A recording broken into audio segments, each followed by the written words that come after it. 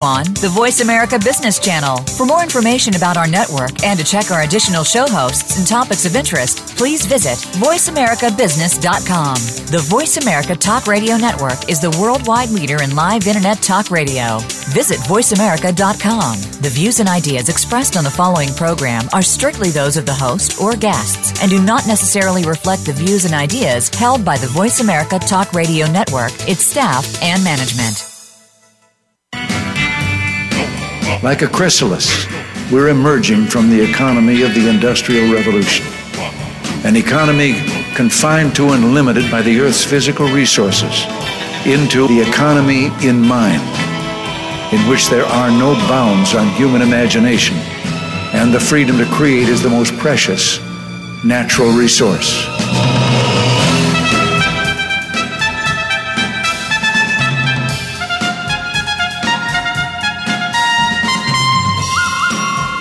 Welcome to the Soul of Enterprise, Business and the Knowledge Economy, sponsored by Sage, energizing the success of businesses and communities around the world through the imagination of our people and smart technology. I'm Ed Kless with my friend and co-host Ron Baker. Hey Ron, how you doing today? I'm great, Ed. How are you? I'm terrific. And as our guest, we have with us someone that I got a chance to meet, I guess it's about 4 or 5 years ago maybe, a professor from Stanford University, Tim Chou, who is just one of the most fascinating people you will ever talk to about technology. Especially, I got introduced to him in his work on cloud computing and business models around that. But his latest work is a book called Precision: Principles, Practices, and Solutions for the Internet of Things. And before I do his formal introduction, I just wanted to get you connected. Welcome to the Soul of Enterprise, Tim. Thanks for being on the show. Really not a professor. I'm just a lecturer. So. Oh, okay. I guess in academia that has meaning. Hey, listen, you can lecture or profess whatever you want in front of me, because we've just had some great conversations over the years. And Tim has had a career spanning academia, also successful, and I love how he put this in his bio, and not so successful startups and large corporations. And I'm going to ask him about this. He's been one of only 6 people to ever hold the title of president at Oracle. He has written about the move from applications to the cloud, and his first book was called The End of Software. He serves on the board of Blackbaud, as well as getting his PhD in electrical engineering from the University of Illinois, and worked for Tandon Computers. He also was an investor and contributor at companies like WebEx and a bunch of other companies that you never heard of but were sold to Cisco and Oracle. And he is recently become the chairman of the Alchemist Accelerator, which is focusing on industrial Internet of Things technology. And that's what we're going to talk to Tim about today mostly, which is Internet of Things and AI technology. And Tim, so let me jump in. And I told you I was going to ask you this question. As someone who has held the title of president of Oracle, what was it like to work with Larry Ellison? Well, well, let's say it this way. I stuck it out for 6 years, so it must not have been too bad. So, I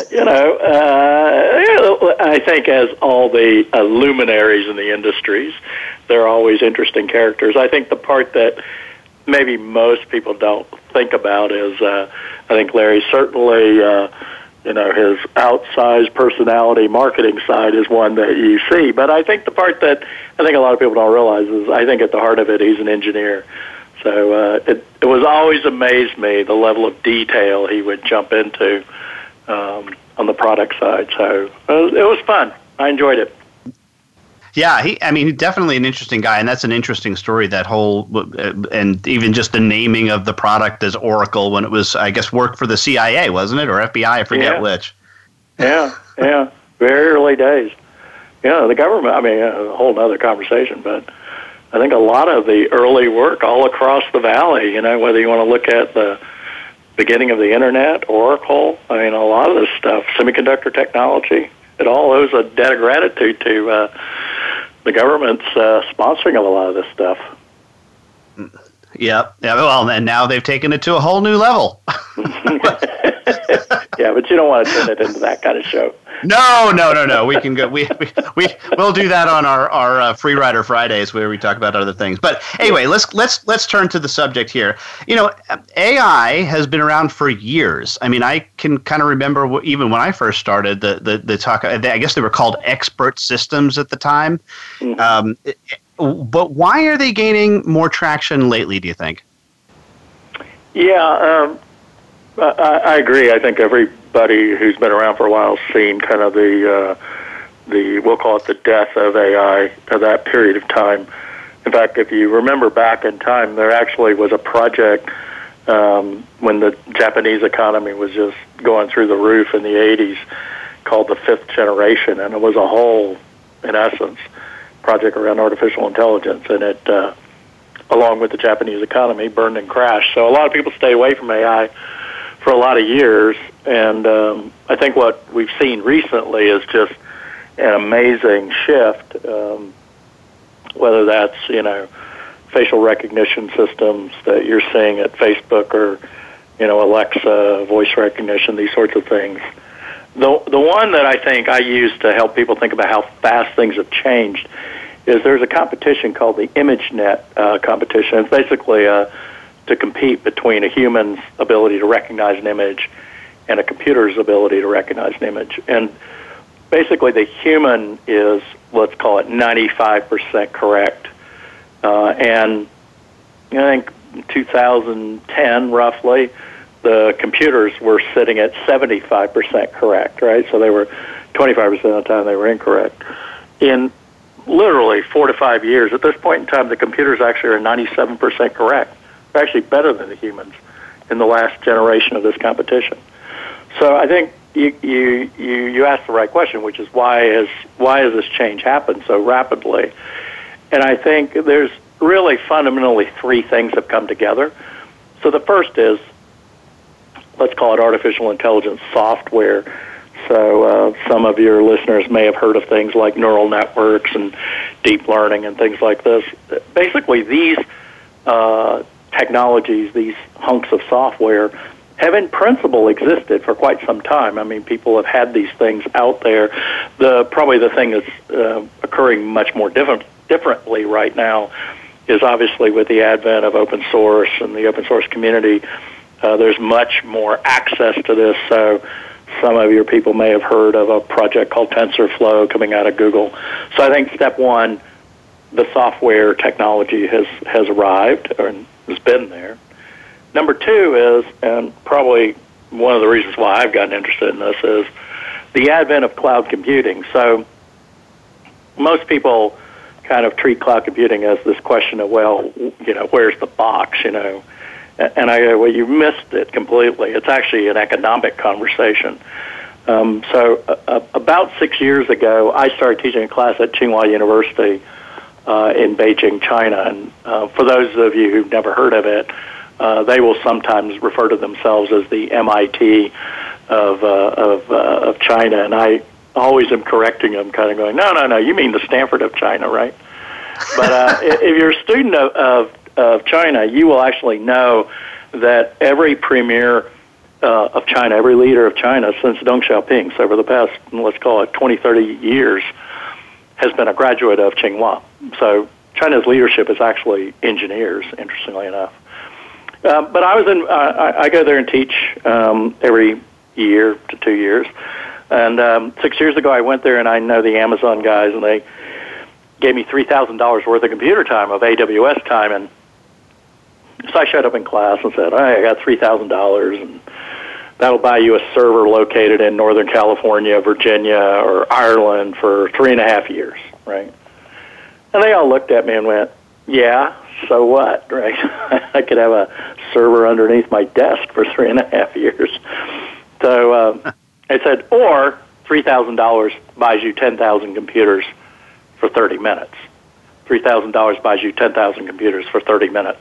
And by the way, at this stage, it's more than that. This is a math that was done 6 years ago. So, but the point being, a ton of computing horsepower at almost no money, right? So that's the second major thing that's happened over the past 5 years, 5, 6 years. That's dramatically different.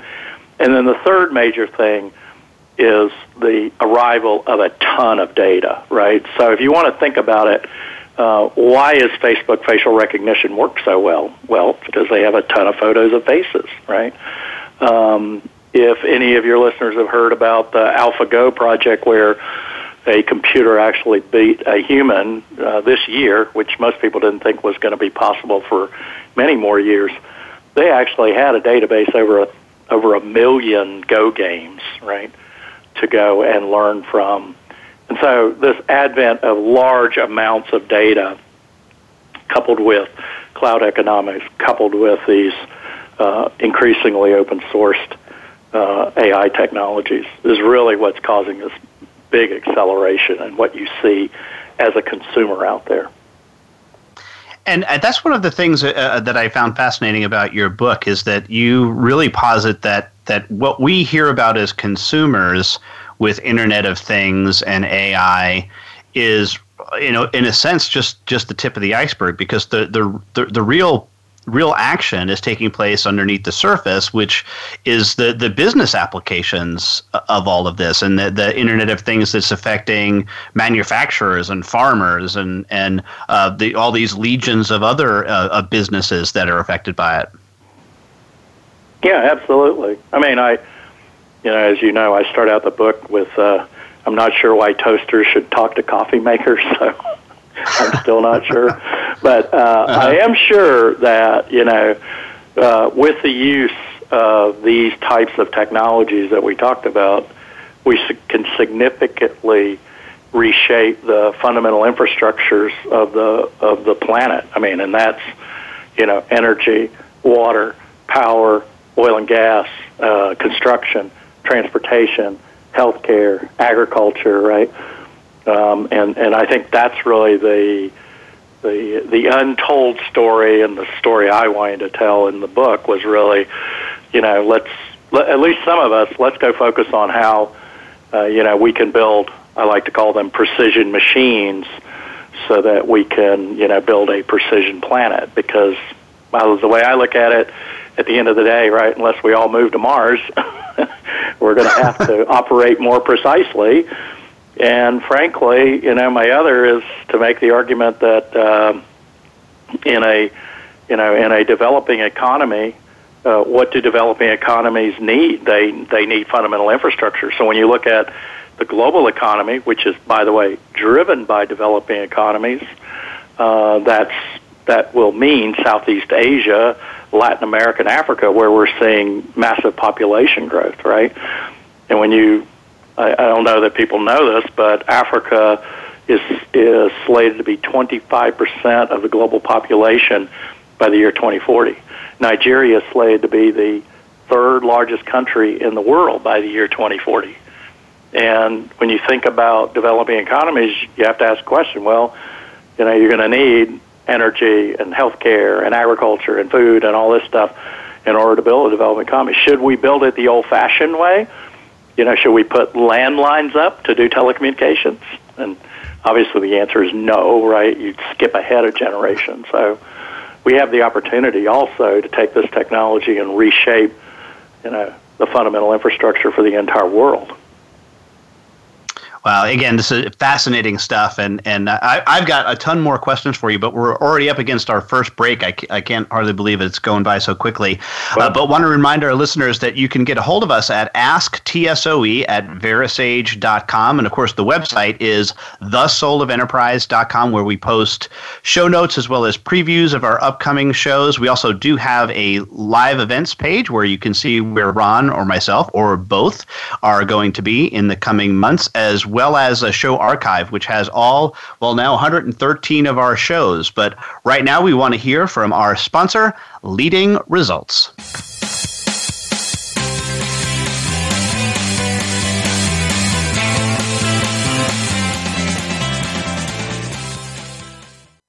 Become our friend on Facebook. Post your thoughts about our shows and network on our timeline. Visit facebook.com/Voice America. Is your website just a brochure, or is it your best salesperson? If your site is not the best lead generation tool you have, we should talk. We are Leading Results. We build websites and marketing programs that impact your bottom line. Using HubSpot or WordPress, we'll create a website and supporting marketing program that gets your business found, converts web visitors to leads, and provides clear tracking on what is and is not working. Learn about our team and approach to your success. Visit leadingresults.com/TSOE to find out more. Have you ever read a book that changed your life? I sure have. But have you ever read a book where the foreword changed your life? Me neither. Hello, I'm Greg Kite. I wrote the foreword to Ron Baker and Ed Kless's new ebook, The Soul of Enterprise, Dialogues on Business and the Knowledge Economy. The value of this book is found entirely in its foreword. So when you buy it, think of it as buying the foreword and getting the rest of the book for free. Available now for download exclusively on Amazon.com. The business community's first choice in Internet Talk Radio. Voice America Business Network.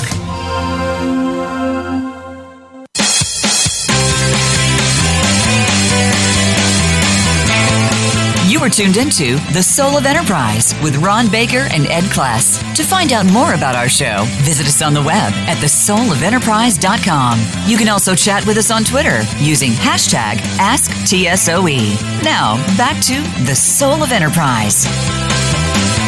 Well, welcome back, everybody. We're here with Dr. Tim Chou. He's the author of Precision, Principles, Practices, and Solutions for the Internet of Things. And one thing I really enjoyed, Tim, about some of your writing is that you really focus, most of the time when you hear about Internet of Things or read about the Internet of Things, it's like you say, why should a coffee pot talk to the refrigerator?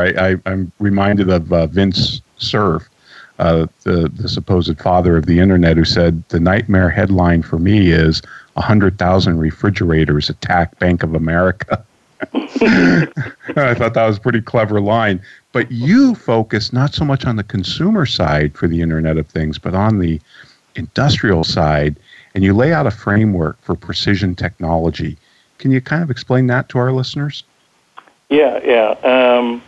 So one of the things that I observed and lectured to my Stanford kids, and did it a couple of weeks ago when we launched class, is I said, most of the technology that we have built, the software, and I'm particularly focused on the software industry, right, that we've built, has really been focused on what I call Internet of People applications, or if you wanted to create an acronym, IOP applications, right? So whether that means, a CRM app or e-commerce or purchasing or whatever, we really believe that the end point of our software is a human, right, that types or clicks or whatever, right?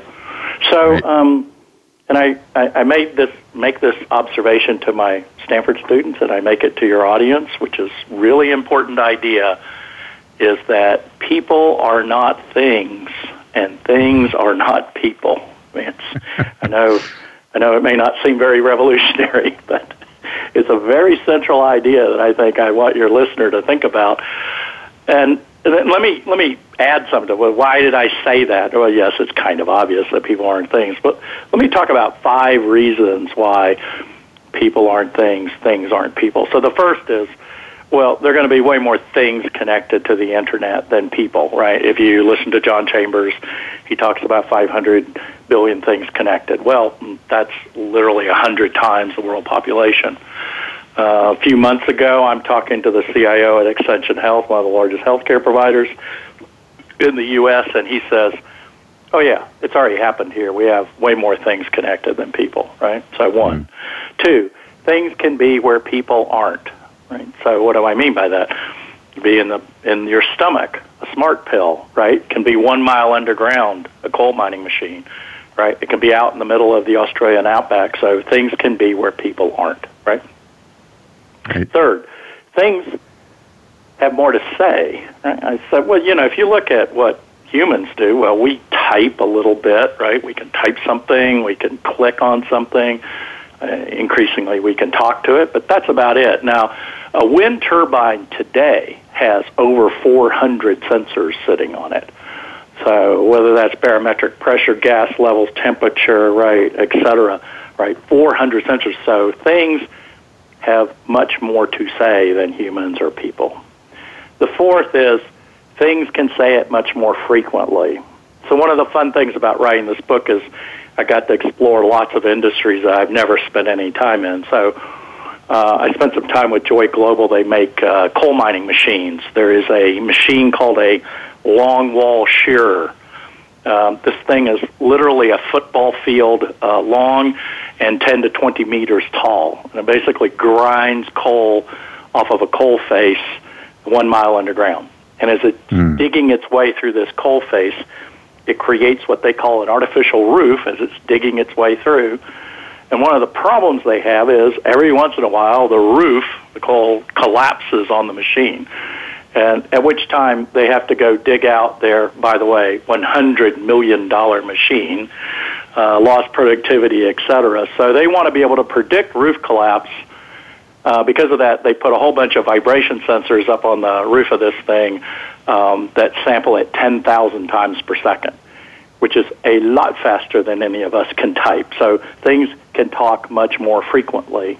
And then the last, and we can have a healthy debate about this, is, things can be programmed. People can't. So that makes them a lot different.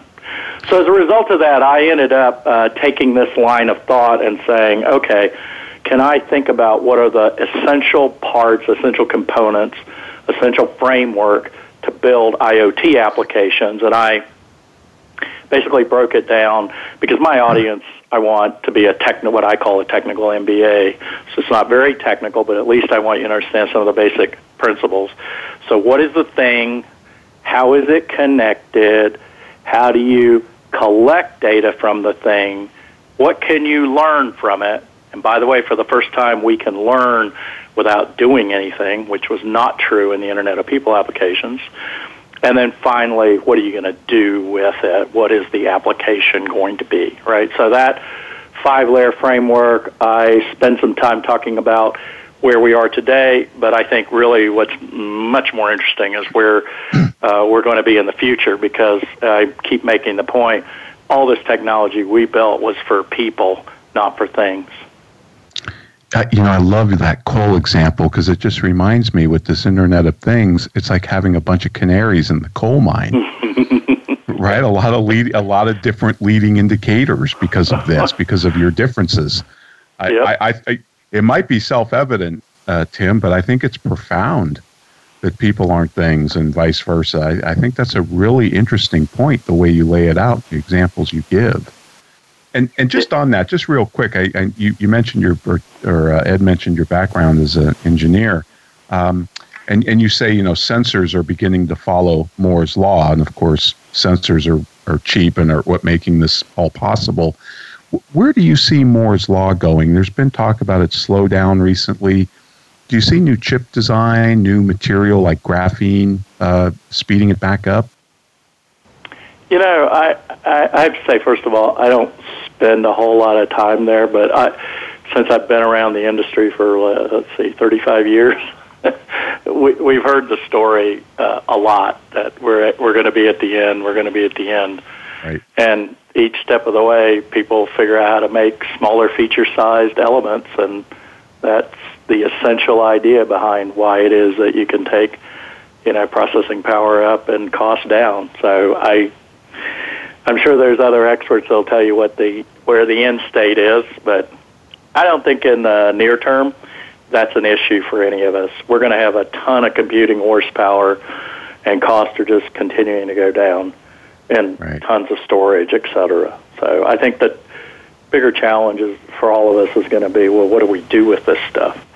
Because it literally is approaching free. The other thing I love about you talk about new business models that this is going to open up, and that, in the old days, a manufacturer sold you something and, that was pretty much it. You might have bought a warranty, but it could have broke, and the customer has to bear the risk of a breakdown and financial loss during that breakdown, all of that. But now you offer 3 different business models that manufacturers can adapt to or move to, that actually, where the top one is them taking the risk of ownership, basically, and charging you for use. Can you kind of unpack that for us? Yeah, one of the things that I try to do in the book is divide the world between people, I call it people who build machines. AGCO builds tractors, combine harvesters, Illumina builds gene sequencers, GE builds wind turbines, right? People who build machines and people who use machines. So I'm Children's Hospital of Orange County. I use MRI scanners. I'm Nick August, who's actually in the book, and I have a farm, and I use Massey Ferguson harvesters, right? So if we're to focus on the people who build machines, I think there is fundamentally a new business model sitting in front of them, which strangely enough mimics the journey we have made in the software industry, right? So, and I'm going to take you through three models. So the first one is I'm going to sell you the product, and then I'm going to sell you a service contract on that product. Well, if any of your listeners are students of enterprise software, you know this model well, right? Oracle, SAP, PeopleSoft, et cetera, sold you a product, a piece of software, ERP application, and then they sold you a maintenance contract on that. And from a business model perspective, that maintenance contract is enormously profitable and is really the engine for the traditional enterprise software company, right? So model one. Now, let's come over to the world of machines. Many people don't realize this, but General Electric last year did about $120 billion in revenue. About $70 billion was selling you a product, a machine, a wind turbine, an MRI scanner, whatever. $70 billion was that. $50 billion was service contracts on the machine. Mm-hmm. And for the finance people listening, think about those. That's $50 billion recognized this year.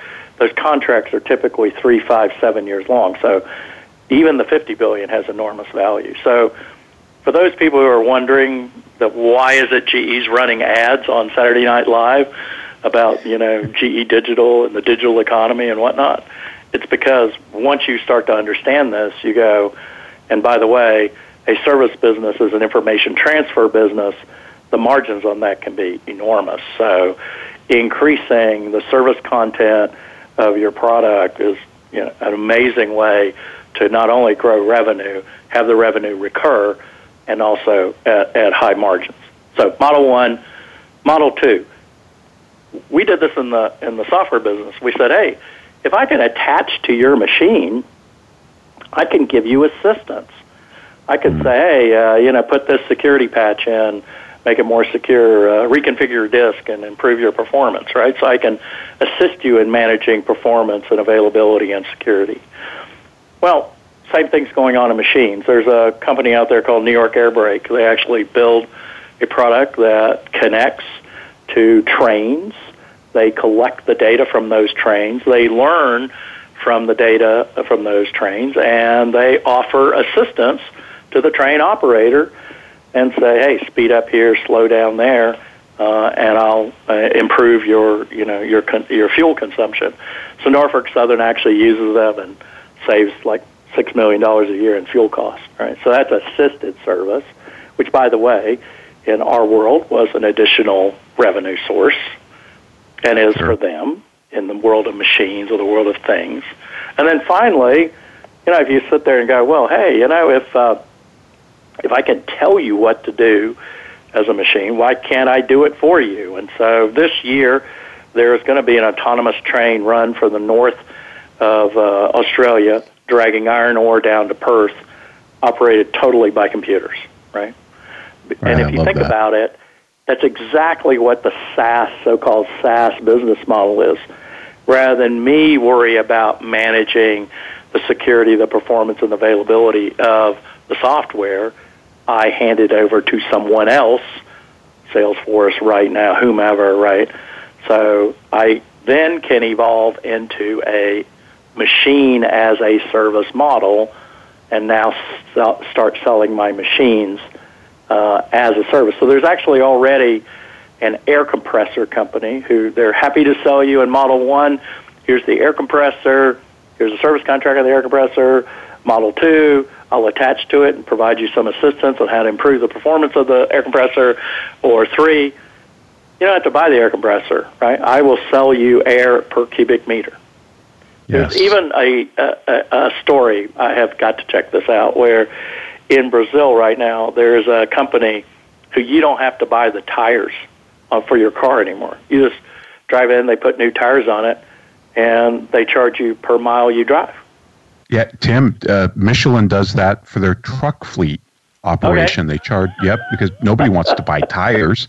So, and GE does it with their airplane engines. It's called power by the hour, because the airlines are paying for the thing to be in the sky flying, not when it's down. So it aligns the incentive. So when that plane goes down, GE's got every incentive to go out there and fix it as quickly and as effectively as possible. So, which is exactly what happened in our software world, right?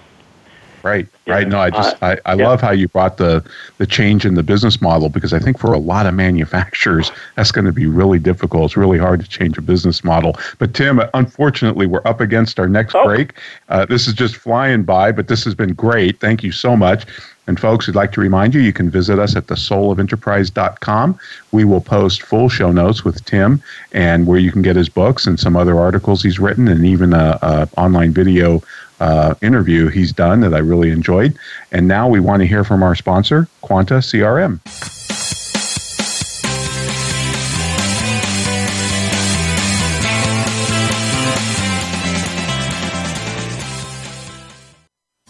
We're making it easier to listen to the Voice America Talk Radio Network live wherever you go on iPhone, BlackBerry, or Android. Download it from the Apple iTunes App Store, BlackBerry App World, or Android Market. We believe great companies can become even greater by challenging the status quo within their companies. The latest challenge to your status quo? The way people buy has changed. Buyers now control the majority of the front end of the sales process. Sellers must learn to facilitate a buying process, not conduct a sales process. Social buying signals are an opportunity for sales. Learn more. Go to quantacrm.com/ABC to request a copy of the white paper, Always Be Closing, a guide to the new art of social selling. Have you ever read a book that changed your life? I sure have. But have you ever read a book where the foreword changed your life? Me neither. Hello, I'm Greg Kite. I wrote the foreword to Ron Baker and Ed Kless's new ebook, The Soul of Enterprise, Dialogues on Business and the Knowledge Economy. The value of this book is found entirely in its foreword. So when you buy it, think of it as buying the foreword and getting the rest of the book for free. Available now for download exclusively on Amazon.com. The business community's first choice in Internet Talk Radio. Voice America Business Network.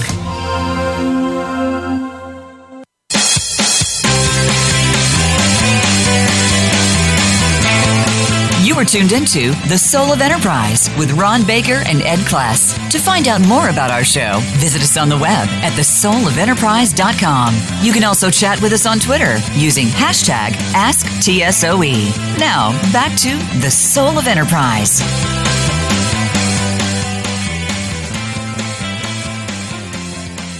Well, welcome back, everybody. We're here with Tim Chou. Not sure where my co-host went. Here I am. Tim. Oh, here you are. Okay, great. Here I am. Sorry. Go ahead, Ed. Just saying the book is Precision, Principles, Practices, and Solutions for the Internet of Things. We are on with lecturer at Stanford, Tim Chou. Thank you again so much for coming on. I'm going to shift gears a little bit on you here, Tim, and ask you about your feelings about all of this. Are you optimistic, pessimistic about the AI transformation, and why or why not? Wow, I thought we were engineers. Are we supposed to have feelings? Yeah. Okay. So that's what the show is about. There's no censors here. No censors. Okay. This is a feelings thing. Okay. Well, I do live in California, so I know how to share my feelings, right? So, I was invited at the beginning of the summer to a CEO summit in Ascot in England, and it was all on the conversation of artificial intelligence and its impact. We got into the whole. I told people, I said, I have never been to a tech conference in which people were talking about technology being bad, right? Like bad, because obviously part of the conversation turned to the whole social implication. If computers take over doing everything, then what are we going to do? Line of conversation, which bleeds into the guaranteed income conversation. So clearly there's a lot of sensitivity. We did the book kickoff in London, and I had a audience member ask a question. Said, he started out with, Dr. Stephen Hawking says that, and you're going, who am I to argue with a Nobel Prize winner, right? But I think, first of all, we have been in a world in which technology has continued to evolve, and people like to use steam engines, electricity, all these examples of that's been happening, and it displaces, the guy that used to shoe horses. You don't need anybody like that anymore. And so I think, yes, this is happening all over again. I think the part and which I think puts enormous pressure on a big issue of education and how do we educate people. And I also think that probably the thing that's a little bit different this time is we now can move at the speed of software. And the speed of software is as fast as you can think about stuff. And so that's why these shifts may be actually faster to occur than what we saw last time around, where, physical infrastructure needs to move around to have this happen. So I don't deny, but I think I'm going to say I'm, perhaps because I was born that way, I'm the optimist. I think, the ability to use this technology to, change, as I opened up this conversation, the global economy. I mean, if I did a lecture, this all started because I did a lecture in Rwanda in Africa on cloud computing. And about 15 minutes in, one of the kids raised his hand and says, well, that's really interesting, but you first have to have electricity. It's like, yep, you're right. So I think if we can use these technologies to really, improve our ability to generate energy, food, and healthcare in a totally, greenfield, technology-powered way, I'm going to argue the benefits outweigh the issues that people are raising around this. Well, I think you certainly have found compatriots in myself and Ron. I think we've done shows on this, especially as it affects professions. But along this line of thinking, I just saw the movie Sully, about the plane that landed in the Hudson, and I don't know. It was interesting because I think they created a little bit of drama in the movie that isn't necessarily true. With the NTSB and their simulation said that they could get back but couldn't, and I suppose part of it's true. But the drama between the two parties, I think, was a little bit fictitious. Anyway, the point being that they once they factored in a human decision factor, meaning it took them 35 seconds to make a decision as to what to do, to go back, that then at that point, then their simulation said, well, no, you can't make it at that point, right? So this led to an interesting conversation that I was having with my wife is, do you think ultimately it's a good idea to give the computers the final say? Because on the one hand, they would be able to make that decision quicker, right? So the 35 seconds would be reduced to 35 nanoseconds, right? Okay, we got to get back to LaGuardia, right? On the other hand, if there's no way to get back, is there an element that will be written into software that would allow for the creativity of a Chesley Sullenberger to attempt a landing in the Hudson, right? Yeah, I think where I think I'll call it the next stopping point for all this intelligent technologies applied to machines is, I've been using the phrase, a precision digital assistant. So can I use all this data, all this computing horsepower, all this artificial intelligence technology, and come back to you, Sully, in your example, and give you my advice with as much accuracy and precision as possible, and then let you act on it. I think that's really the next step that we're headed to. And then as we all grow in confidence on that question of is the computer accurate or not, then, as time wears on, as my example, they'll let the train run from, northern Australia down to Perth totally autonomously. Because, I mean, I'll make an observation. I've been a long time in computing, and I started out my career at Tandem Computers, which we were building nonstop fault-tolerant systems. And I always ask people, I said, what do you think the number one reason why computer systems fail? Well, it's not hardware, and it's not software. It's us. It's humans, right? There's actually an old joke, which is, how do you build a reliable computer system? Well, you get a man and a dog, right? Why a man and a dog? Well, the man's to feed the dog's to keep the man away from the computer, right?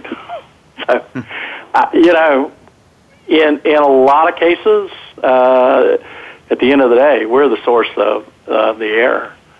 So I think that's why in the long term, it's highly likely a lot of this stuff will start to operate autonomously, whether that's a train, a plane, automobile, et cetera. And in the middle ground, which we'll probably be in for the next 10 years, I'm going to say it really looks like precision digital assistants that will provide us counsel and advice, whether that's at what point in time to maintain the wind turbine or how to optimize the operation of this combine harvester, or, to your question, whether to turn back or not, right? Yeah, and it'll be an interesting transition and shift. It's already, I don't know if you're aware of this, Uber driverless or autonomous vehicles in Pittsburgh, of all places, that people can request, and apparently it's a big hit. By the way, I just was doing some reading on that. On the negative side of things, what's to prevent with this completely interconnected community a Stuxnet virus of epic proportions that would affect these sensors, similar to, by the way, for those of you who don't know what Stuxnet is, the virus that was purposefully implanted, I believe, by the CIA and Siemens to make the centrifuges spin too quickly in Iran and really destroyed their nuclear program. But is security being built into this stuff in your, as you see it, to make sure that doesn't happen? No. Okay. Awesome. It's crappy.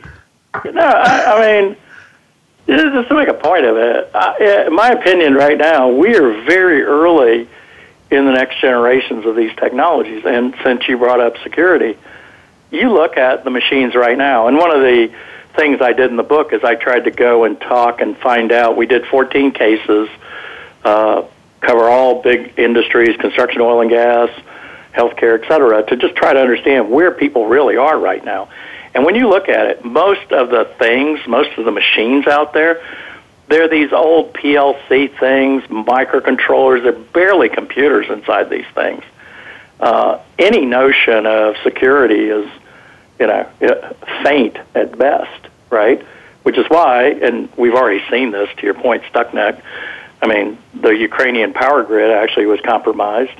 I mean, it's all that stuff, it's totally, there to be had, so to speak. I think the opportunity exists, by the way, to put security in, engineer it in from the beginning, as opposed to what we did in Internet of People applications, which we glommed it on to our laptops and servers and whatnot. I'm working with, and actually all across this stack, whether it's middleware, machine learning, artificial intelligence, security, I'm working with probably between 5 and 10 different young companies because I see this as a whole new generation of technology.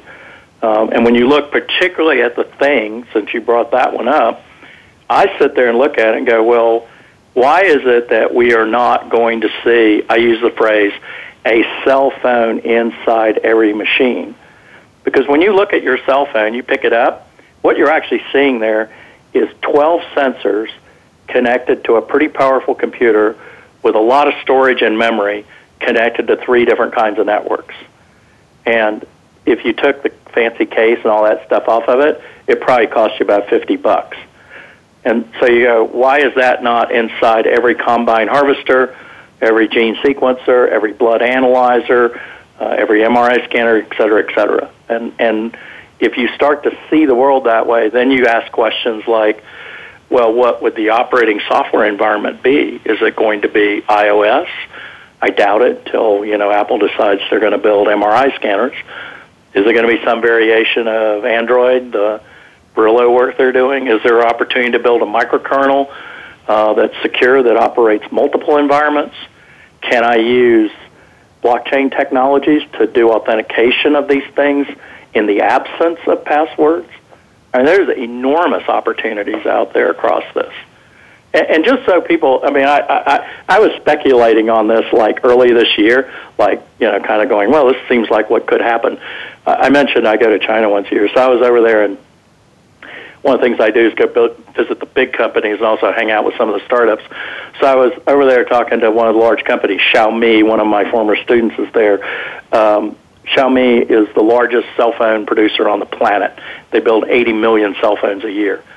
So what the conversation was, they're saturating the cell phone market. And I said, well, so what are you guys going to work on next? And he said, oh, well, we have a new product. And I went, he brought it out. It was an air purifier. If anybody knows about China's air quality, you completely get why this is the next product for them. But technically, you open that air purifier up, what do you see inside but a cell phone, right? So I think the opportunity to engineer security in, to build real operating environments in these machines is enormous.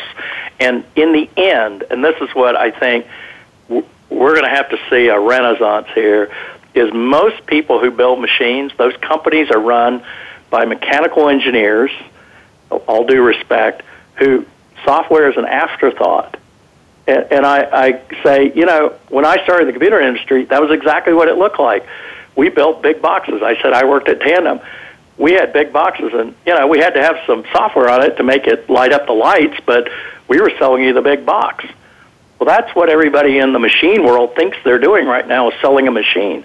The reality is, if you start thinking of a machine as a bunch of sensors, actuators, and a big computer in the middle, you start to realize it's all going to be a software game. And the example I show people, if they're interested, is go look at a Tesla. What the hell is it other than a bunch of sensors, a bunch of actuators, and a computer sitting in the middle? And I think the renaissance of whether it's combine harvesters, gene sequencers, wind turbines, etc., from being purely electromechanical devices with a little bit of software on them, to the idea that, no, it's software at the center of it, will shift their business models, because now all of a sudden, just like in the hardware business, the hardware doesn't really matter. It's all the feature functions and cool stuff and all the value of the software. It's exactly what's happened in our business, right? The hardware providers have disappeared by and large. All values accrue to the software player. Absolutely. Well, this is just a fascinating conversation. We're up against our last break, and without further ado, let's hear from our sponsor and my employer, Sage.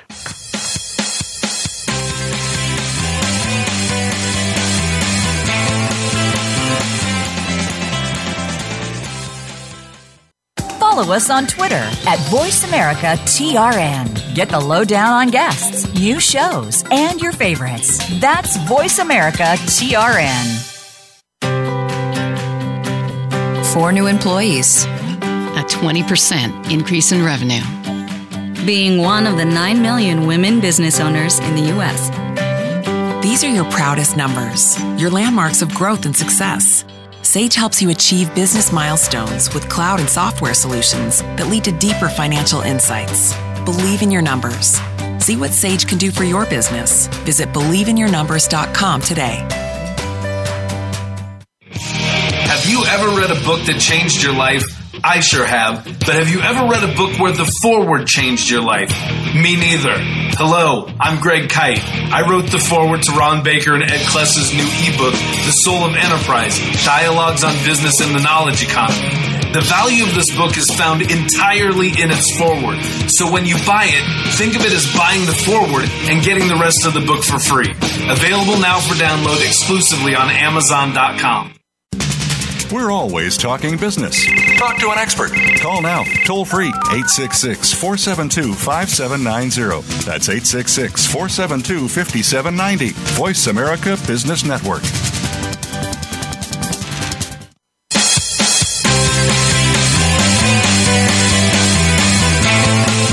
You're tuned into The Soul of Enterprise with Ron Baker and Ed Kless. To find out more about our show, visit us on the web at thesoulofenterprise.com. You can also chat with us on Twitter using hashtag AskTSOE. Now, back to The Soul of Enterprise.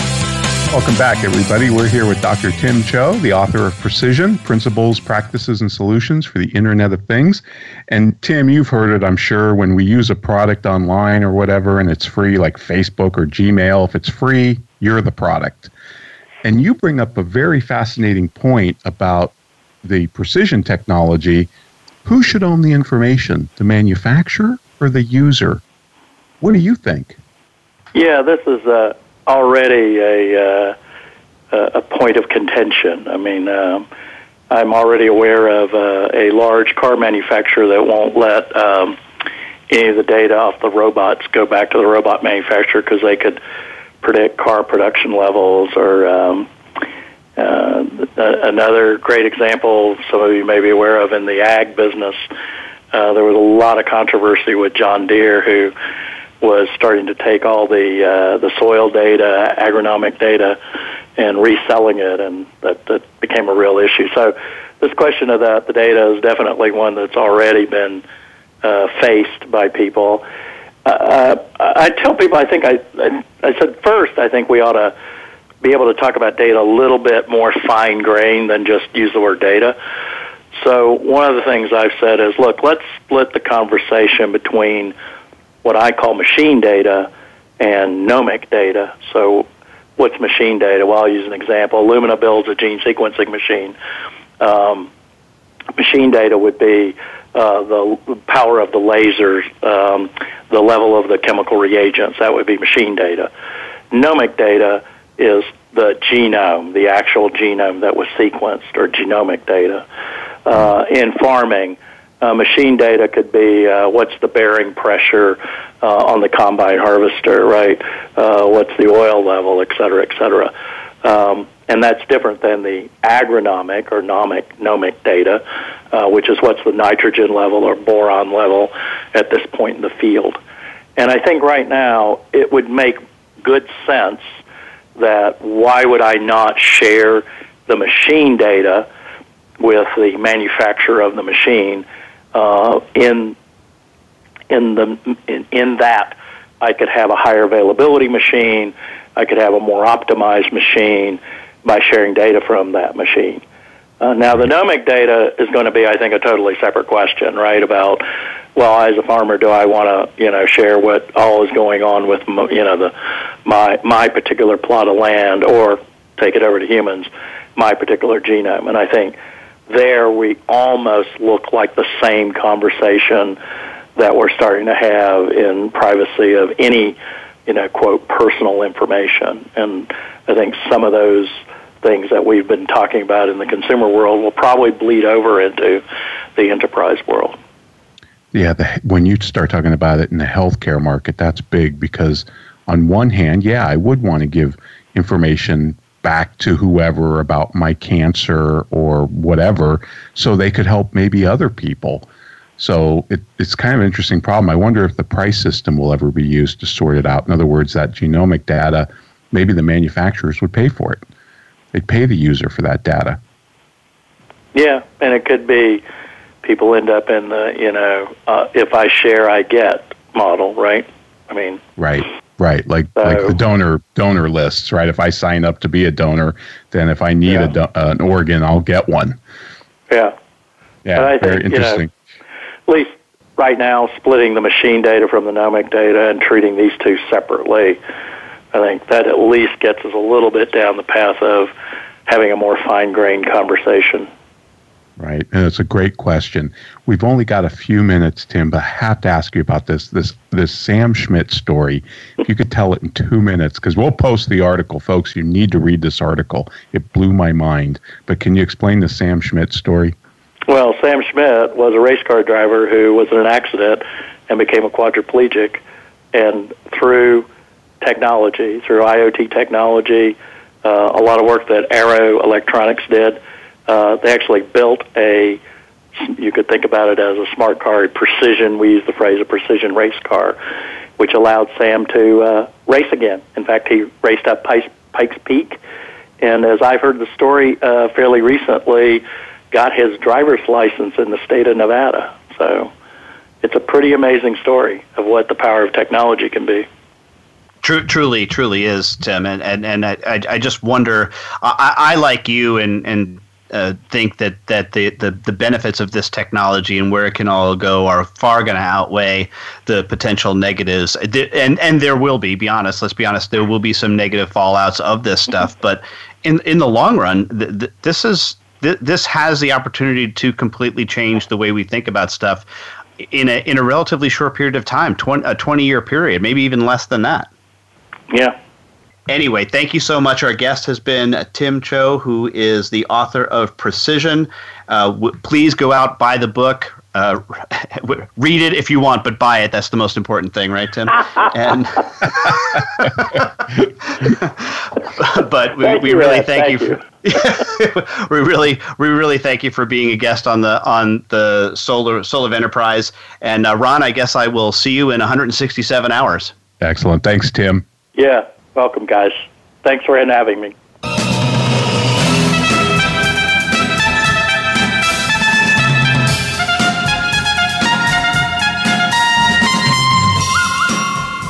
This has been the Soul of Enterprise, Business in the Knowledge Economy, sponsored by Sage, energizing the success of businesses and communities around the world through the imagination of our people and smart technology. Join us next week on Friday at 4 p.m. Eastern, 1 p.m. Pacific. In the meantime, please visit our website at www.thesoulofenterprise.com.